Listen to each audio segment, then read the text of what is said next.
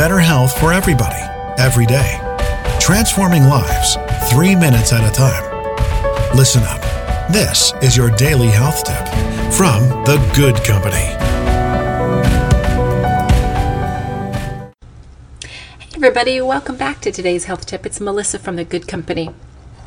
Today I want to talk about the importance of an accountability partner when making changes in your life. And if you go back through the archives, I know I've talked about this probably 2 or 3 times, but it comes up again and again. An accountability partner is a person who coaches another person in terms of helping you with a commitment, right? So, for instance, you want to lose weight. A great accountability partner would be a program like Weight Watchers, where you're required to check in from time to time for weigh-ins, to talk about food journaling, etc.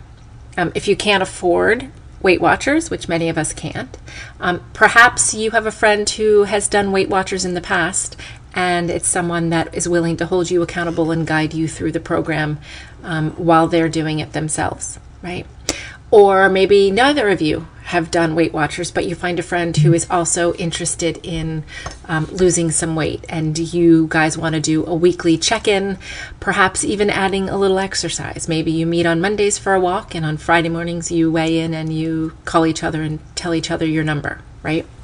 Same goes for anything. You want to write a book, find a group, find a book writing group, right? You want to read more, find a reading club. That holds you responsible, right? A book club that you meet once a month and you're required to read that book by that date. Guess what? You'll read more books. That's what an accountability partner does.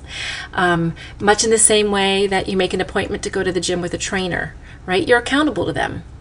They hold you to that appointment. If you don't make that appointment, you have to pay them anyway, so you figure in your head, oh God, I gotta go, right? Accountability partner.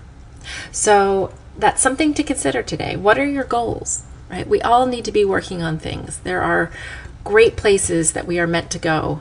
And if we have a roadmap there, it's much easier with accountability partners along the way, checking us in at goal markers. So that's it for today. Accountability partner. Do you have one? Do you need one? Can you find one? It's a great idea.